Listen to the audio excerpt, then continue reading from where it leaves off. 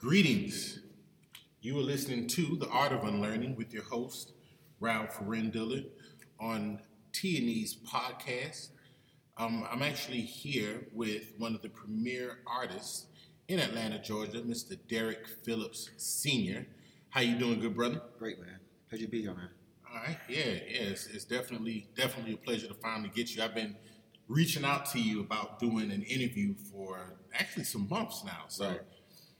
For all of the listeners out there, sometimes it's hard to get these artists, man. They're like recluse, kind of introverts sometimes, or they're in the studio. So sometimes it's really good when we can finally get them sitting down in front of a microphone and we get a chance to pick their brains. Right. So again, man, it's a real pleasure.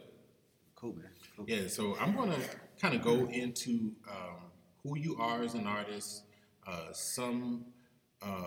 a little bit about your process, and also kind of where do you see yourself and art trending? What's actually the place of an artist in society altogether? Okay.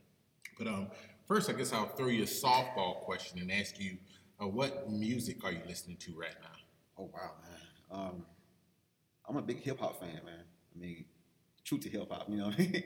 Okay. Right now, there's so much going on in hip-hop right now that's been called hip-hop, but you don't really have that same kind of feeling of pushing the culture, But I love Kendrick, man.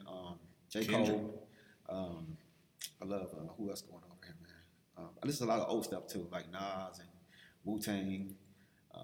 Yeah. Oh yeah.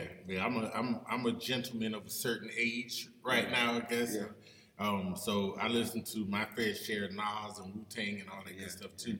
Where are you from originally? I'm from Atlanta, man. South side of Atlanta, East Point. That's where I was born. Grew up in the same area, in College Park area also. Went to high school there.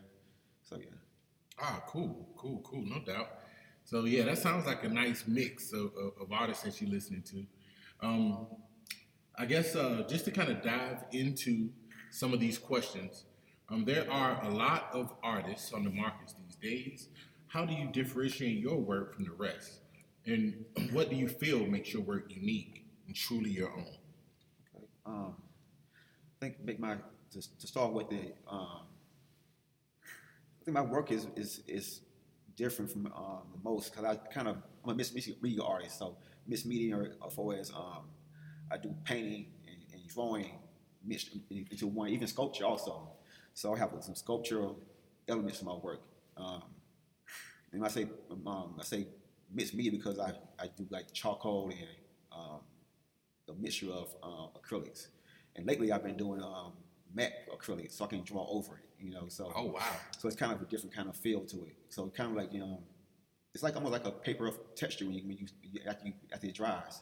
Wow. So that's one thing that I can say maybe stand out a little more different from other artists. It looks like your work is super layered. Like there's a lot of complexity in it. Right. So I didn't know that you had, obviously it was mixed media, but I didn't know that you were doing some of the things that you were doing with it. Wow, that's really interesting. Can you describe your process, what your process is like? Yeah, it depends. Most pieces start with a sketch. And hopefully I try to do like a smaller version of it, like a maquette.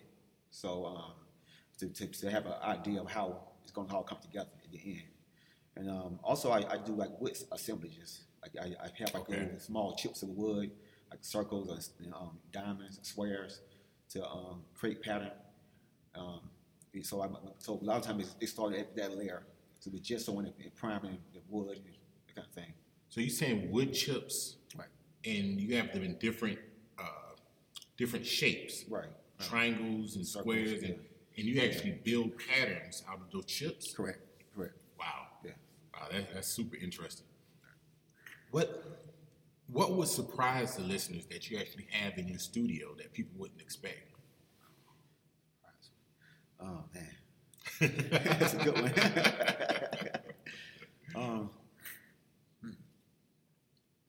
That really stands out straight off the back. Man. Right. Well, okay. Well, maybe surprising that I have a huge fish tank. I'm a fish tank guy. Oh wow! So I love saltwater fish. So right behind me, that's why I have my kind of like a thing where I kind of relaxing, in a way, because the water trickling out the water is just a kind of kind of thing. Like Oh, yeah, that's good. That's good feng shui. They say to have the water dripping like that. Right, yeah. Ah, okay, yeah. I don't know too many people who have a fish tank in their studio, so that is really interesting and something that wouldn't be normally expected. Can you tell us a little bit about what your life was like as a kid in Atlanta?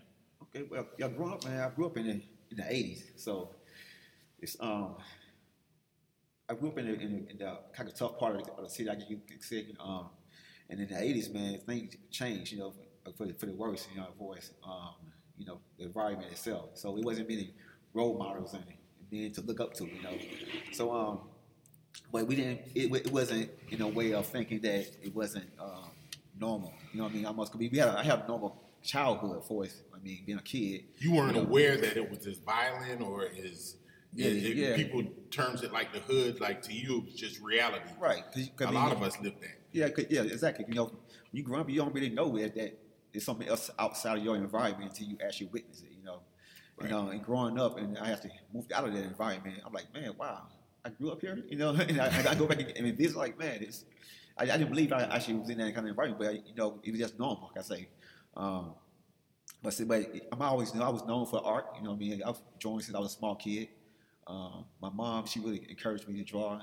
She can tell you stories from kindergarten that my teacher was like, "Yeah, your son is talented in art." I was like, I thought all kids can draw. It wasn't a big deal to me. Because we all did the same projects in class. So I didn't really feel mine was on anything better than anyone else. So until maybe like 13, is when I really realized that I was different. I had talent, I should say. Oh, wow.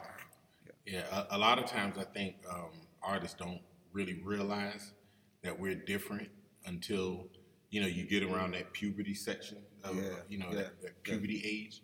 Yeah, so that's interesting.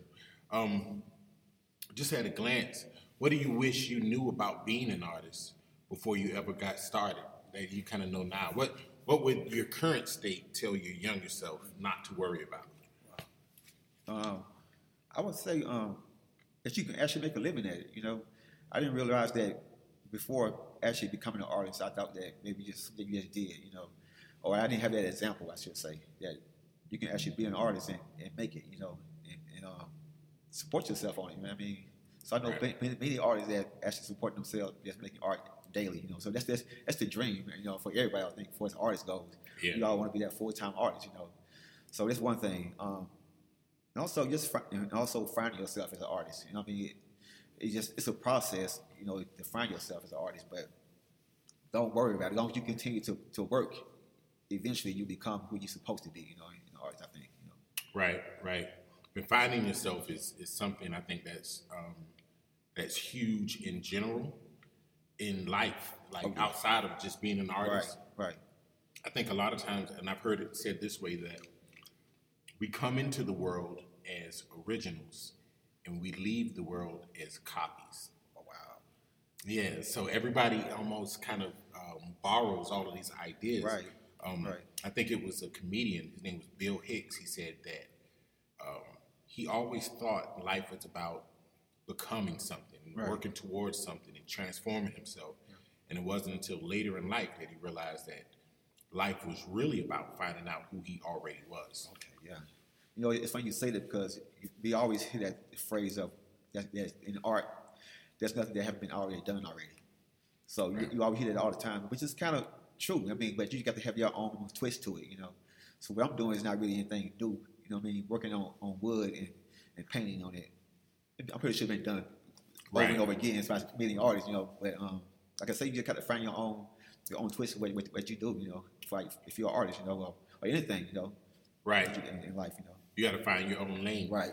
In your work in particular, it's so thought provoking. Like I remember, especially now, I have a young son at home, and I remember looking at some of your pieces and just looking at that father and son relationship. Right. It seems like it plays out as a theme in a lot of your work. Is that correct? That's correct, man. Especially lately. It's just been something that I really thought that would be more important to express myself before as an artist. You go through with me, sometimes art is very, very personal. We have all these things. It's a million ideas out there you can make art about. And I'm pretty sure most artists go through that phase where something personal can come out in your work. Just how it works sometimes. I mean, being that I grew up without a father, it's one of those things that it's kind of like therapeutic, I guess you could say. I mean, it's a process of letting go of what you could possibly had in your past, to move forward. So you had hold on to it. You had that early kind of childhood trauma of not having a father at home. Right. So you essentially expressed that through your art. Correct. Another thing, it just wasn't. I was saying earlier that it wasn't something that I felt wasn't normal. You know what I mean? Not having a dad. Because my neighborhood overall, I mean, around me, it wasn't many fathers. Like I said, many male figures at all. So the women really held down the home. So okay. It was just like I said, it was pretty much normal, but it wasn't normal. You know what I mean? Right. But yeah. So one of those things, like talking about my son, is important. Not that I'm trying to outdo my dad, but I'm supposed to be there. You know what I'm saying? That's part of who I am. So yeah, it's just a normal process. I mean, just to make that kind of thing, a statement about it. To express what you're supposed to be as a man. Not but to hold on to what was in the past. Is your father still alive? No, actually, he's deceased right now. He's deceased. Yeah, okay, I was curious if he actually saw some of your artwork, because I mean he would have to be, and maybe he is in another realm, just seeing this work that you're creating. But he have to be proud of you, because your work is absolutely exceptional. I appreciate that, man. I really appreciate that. Who were some of your biggest influences, dead or alive? Oh wow. The first name that comes to mind is Charles White. Charles, yeah. He epitomized to me what it is to be an artist, because he does like printmaking. He did charcoal drawings and graphite drawings. I love doing also. And he also painted also. So and his work is, I think if you look close to my work, you probably see some similarities still in it. Some kind of influence that you can see in my work. Portraits is something I enjoy doing. I do portraits on paper also of just like the average person.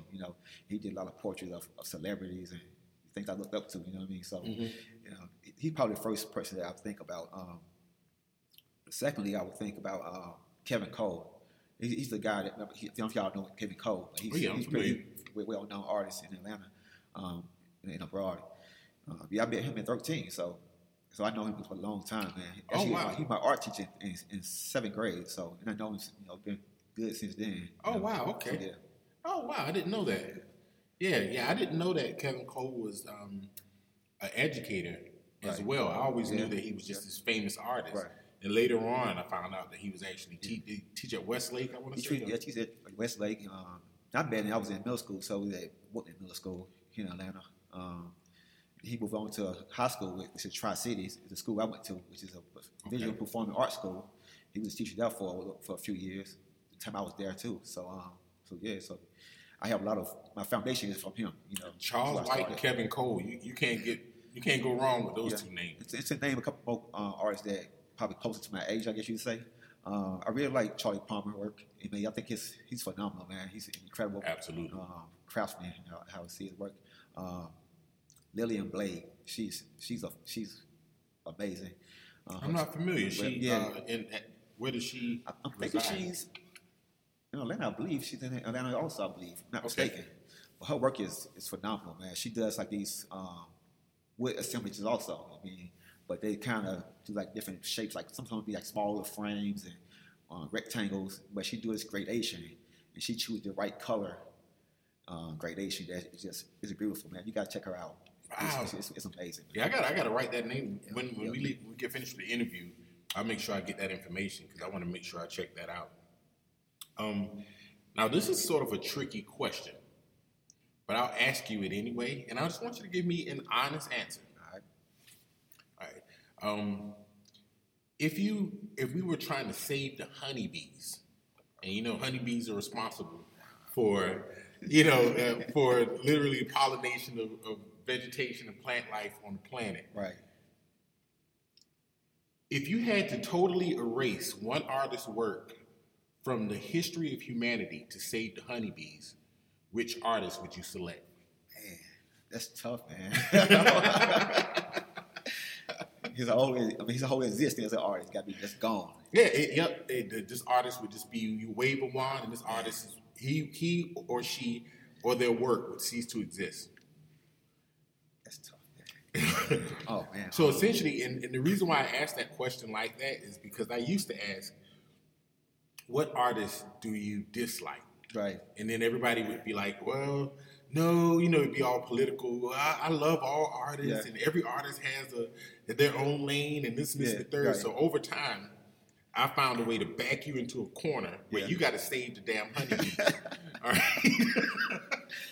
Okay, I'm going on a limb, a huge limb here, man. And people might go hit me for this by saying this, but even like just growing up and do my studies of artists, and one artist I just stopped. I didn't quite understand him, but I understand him now as an older guy. But Picasso. Wow, that's a big fish. I know that's a big fish. I know, but I think his work is great now. But I think growing up, I was like, man, what's the big deal about this guy? You know what I mean? Right. Like, no big deal. Like, I can do this what he's doing. How I really saw his work. But then I realized the era in which he lived, he really made a huge impact. And being the artist that he was. So, but I know that Picasso. And to his credit, if I remember correctly, Picasso, and I just recently watched I want to say it was the History Channel, or one of these channels had a series about his life. Right. And so I found out a lot about Picasso I didn't know. Yeah. But just the little bit that I do know, he did have like earlier periods in life where he was more so of a classically trained artist. Right. And then he kind of morphed into the Picasso that, we know and love now. As famous artist. And I say that name too because people who may not be into art, everybody knows who Picasso is. So right. That name is it's worldwide, Yeah, that's the universal default artist name is Picasso. Yeah. Yeah, I can dig you on that. I won't even tell you who mine would be. We'll save that for offline conversation. Yeah. Okay, so what has been your most memorable moment as an artist? Wow. As an artist. Well, go back to Kevin Cole. I mean, since I know him since I was 13, I've been on a lot of commissions with him. In 96 Olympics, we did a huge mural for the Olympics. It was like, it was on the side of a building, so I mean, it was like floors and floors. I mean, for its height, I can't remember the exact. I think 20 floors maybe. Wow, it was huge, man. It was a big deal. You know what I mean?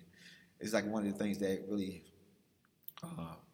opened my eyes to what art can be. Wow. So it was a commission for him. So, but he brought me along, man. I had a chance to experience it. And meeting all these great people. It was like thinking words that you wrote in, or someone wrote in for you. And told actually basically describe you as a good person, what you did for the community, or what you mean to Atlanta, kind of thing. So, I bet Lee Haney and the mayor at the time. So it was huge, man. Just to see your work on that scale that that you touched that. You know what I mean? It was pretty crazy, man. So that's almost like you said, a 15-story, 20-story building. Yeah, for the Olympics. Yeah. For the Olympics, wow. So the Olympics, you can't get no bigger than the Olympics, you know what I mean? That's a pretty big stage. Yeah, it's a big stage, man. So everybody saw it, man. So it's right there. Actually, it's right there on 20. So I'm pretty sure if you was here in Atlanta at that time, you had to see it. Is it still there now, or? No, it's not there anymore. It was very temporary, man. But I wish it was, man. But okay. Yeah, it was a big deal. Oh, something specific for the Olympics. Right. Yeah. During the 96 Olympics, I actually was living in Savannah, Georgia, and I worked for the Olympics, except for I was a part of the janitorial staff for the Olympians. And I remember them being like some of the most racist people, man. Wow, man. But I had this horrible little apron on because I was a part of the janitorial staff. And I was in high school, I want to say, at the time. But, so I don't have such a favorable memory of the 96 Olympics. It's funny you said it because I had a job also in the Olympics. I did security. Okay. But it didn't last very long, though, because I kind of showed up for work that first morning. And it was a whole huge process to get to that point of actually having a job, So I show up on the first day. He said, wear white shirt, black pants. I was like, cool, I got that, I show up, and I couldn't find a supervisor nowhere. I mean, it just like, it wasn't, no one was there, you know what I mean? So I showed up. I basically went back home, So I'm receiving a check in the mail, though, like every Friday, like I actually worked. But wow. I couldn't find my supervisor, so I was like, what's it do? I mean, the 96 Olympics sounded like it was really good to you. Yeah. That's hilarious, man.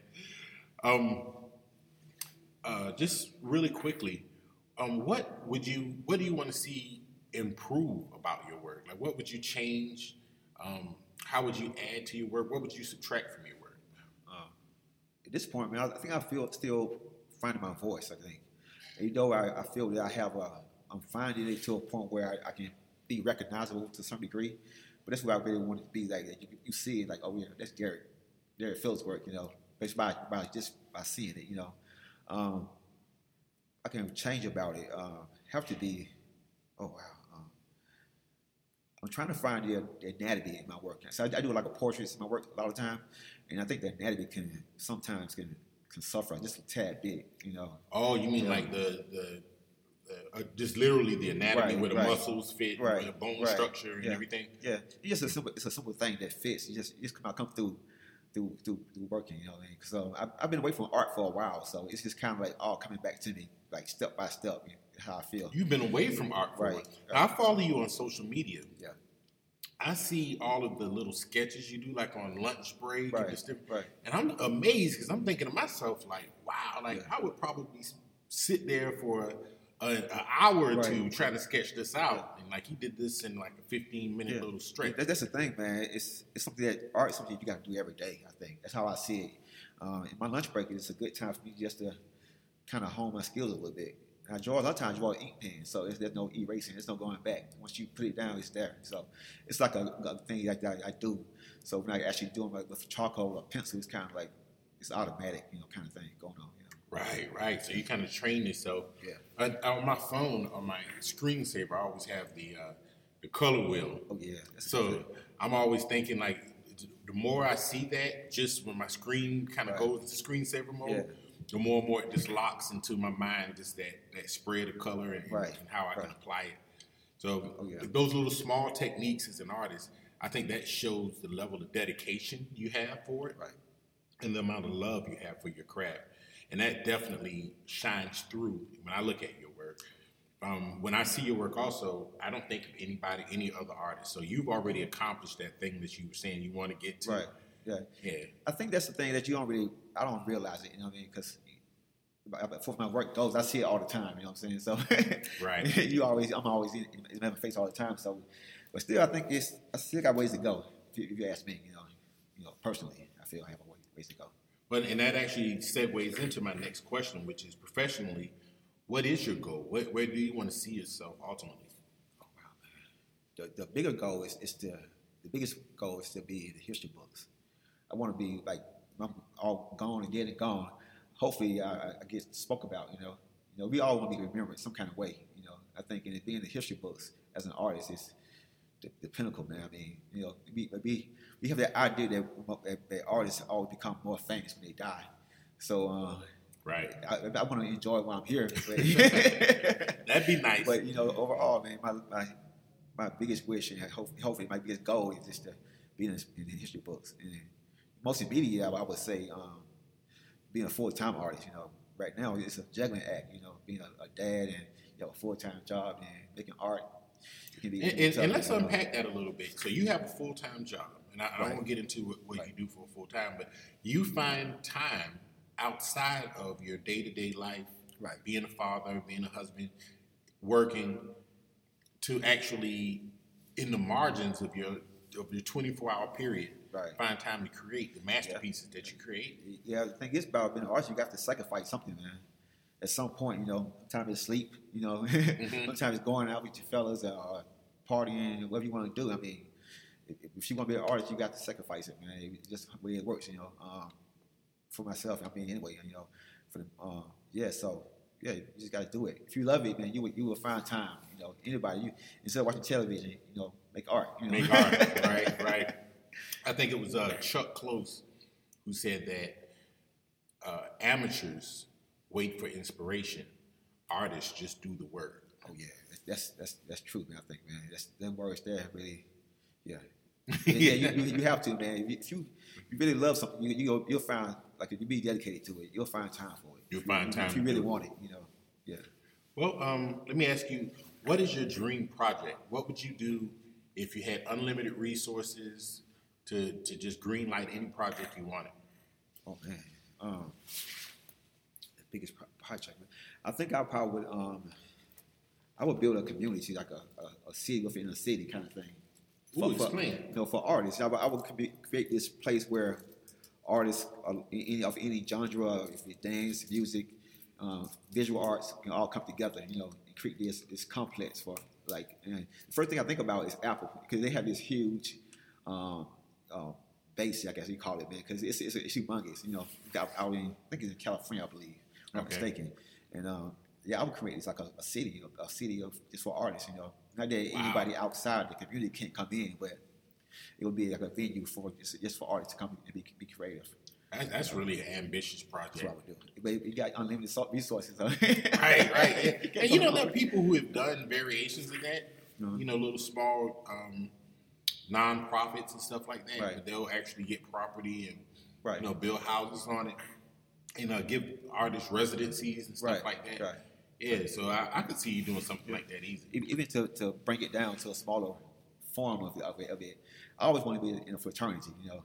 I think fraternity is the best thing to me, man. I always envy that kind of thing. So I would try to create the same kind of atmosphere also, on a smaller scale, and bring in like some artists that was I guess like-minded thinking artists to groom younger artists coming up. Man. I think that would be a great thing, I believe. Does Kevin Cole or Charlie Palmer, I know you mentioned that they were not necessarily mentors, but inspirations for you as a young artist. Right. Do they have fellowships?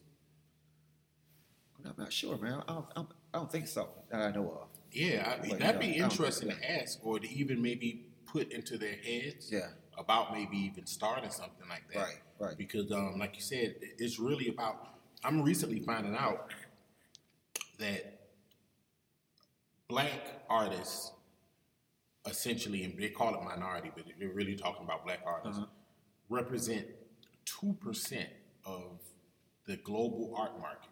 Oh, wow. And I'm like, 2% out of 100? That's crazy. Yeah, so I'm like, we're fussing and kind of fighting and, doing all of this political stuff and all of this stuff over 2%. Right. When we really should be doing is all kind of galvanizing and pooling our resources. Exactly. And working together to see if we can kind of strengthen our footprint. Right. So, when I think about that, it just kind of it's crazy to think, like, why don't we have more fraternities and more fellowships and more infrastructure around bringing in new artists and kind of, really kind of getting them to where they need to be. Yeah, the thing about Kevin, I mean, Kevin has touched so many artists, man. I mean, he really reached out to a lot of guys that especially in the Atlanta area that I know of. If you ask someone about Kevin, I mean, more likely you're gonna have some kind of a story about meeting Kevin and how he gave him some advice or something. I mean, so Kevin for sure one of those guys that he's having no problem reaching out and bringing artists up, advice, anything you need, kind of thing. Okay. So, that's what's up, man. Let me ask you this, and I'll get you out of here on this next one here.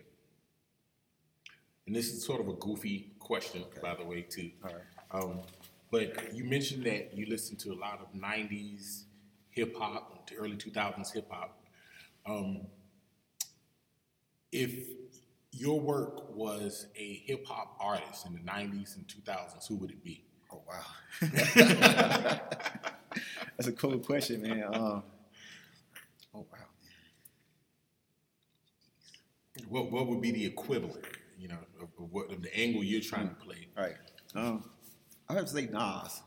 Because Nas plays a pivotal role, like, far as he can be, he's a conscious artist, but he also encouraged, like with the song I Can. So in my art, he had like a political side and social side to him also. So I think that's two things that I try to balance in my work, kind of encouragement to the youth, and also my political side, my social side, that I try to speak on issues that I feel that is important to the black male and black community. So I think Nas will be that guy. I think. That's a good answer, man. Nas, you can't get much better than Nas. Yeah. Right. Yeah. That's a great question, though, man.